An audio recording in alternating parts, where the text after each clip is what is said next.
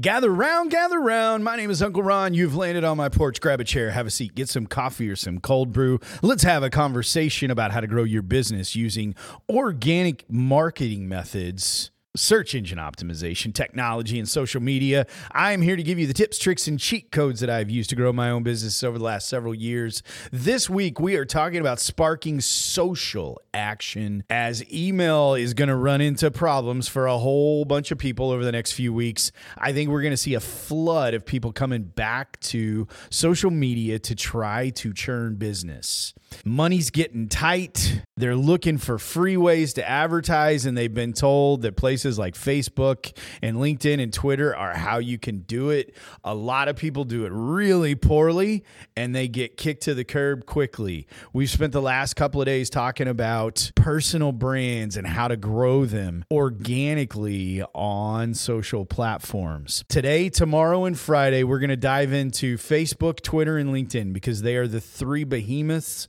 that I use actively on a daily basis to grow my own personal brand and my businesses. Let's focus today on Facebook. And the reason we're going to focus today on Facebook is because it is still the biggest social media platform and it's not close. The traffic numbers, when you start looking at website visits and time on platforms and all the other things, Facebook is still the 10 million pound gorilla in the room. And since it's the biggest, let's start there. We've talked about algorithms. Theirs is one of the easiest to exploit if you know some hacks. We talked about the daily fives on Monday, and you want to go back and listen to that and make sure you're doing those daily activities. Because if you are, you're going to create people seeing what you're putting out there.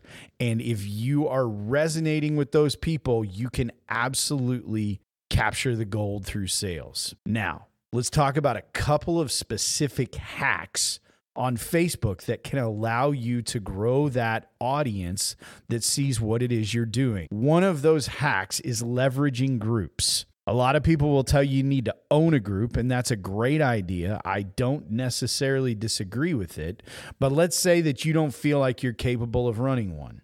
You can still leverage groups to gain business. And I'm going to tell you an easy way that we have done a lot of business here in the Fort Worth side of Dallas-Fort Worth. There are mom groups that proliferate through Facebook. The local chapter of whatever creates a Facebook mom group, and the only people in there are moms, and they talk to each other and they commiserate, and that I don't even know what they talk about. However, if there are people on the inside that are vocal advocates of you and your business, they will tell other people when they ask questions inside that group. You don't even have to be there. My insurance agency has a couple of moms in the local Facebook groups here where I'm at.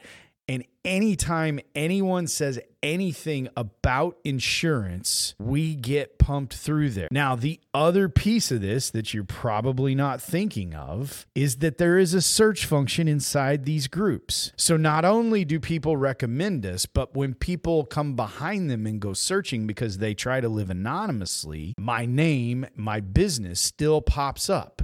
And we generate a lot of traffic to our website that converts into prospects to sell to simply because these vocal advocates are telling others to call us. So that is the first way that you can use groups. The second way that you can use groups is if you're an active member of a group, and many of you listening to this podcast might be in a group called Insurance Soup. You learned of Uncle Ron through there because I was a vocal member from the very beginning of that group. As a result, when people around the country have folks moving to where I'm at in Texas, they are told to call us to obtain insurance. If you are actively a member of a group, you have the right to talk. There is a local foodie group here where I'm at, and its sole purpose is to pump up the local small restaurants. Those restaurant owners, they're active in that group, and they're always encouraging people to visit the other restaurants. As a result, all of them have benefited from the action and activity in that group. This is how groups work. They become small communities or large communities where people seek referrals. It's one of the biggest positive features of using Facebook today. The other place where you can hack Facebook and use the algorithm to your advantage, they have birth date data and they're telling you, hey, these 4 people have birthdays today. What I would recommend you do is take an opportunity to not just say happy birthday out loud to them on Facebook, send them a DM and tell them happy birthday, tell them you're thankful that you know them, and ask them what they're doing to celebrate.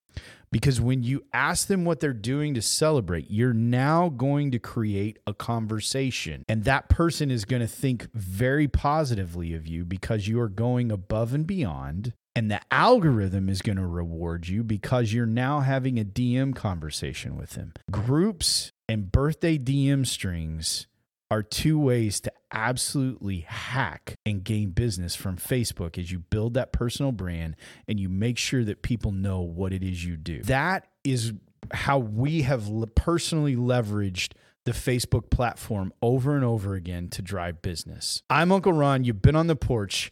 If you want a handy cheat guide on how to deploy all of this social media activity, you need to be on my email list. Open up the browser window, bit.ly/porch with a capital P. I'll send you an email on Saturday morning that will give you all of these tricks that we are working our way through. Tomorrow, we are going to talk about Twitter, and I know it's a controversial place, so you don't want to miss it on the porch.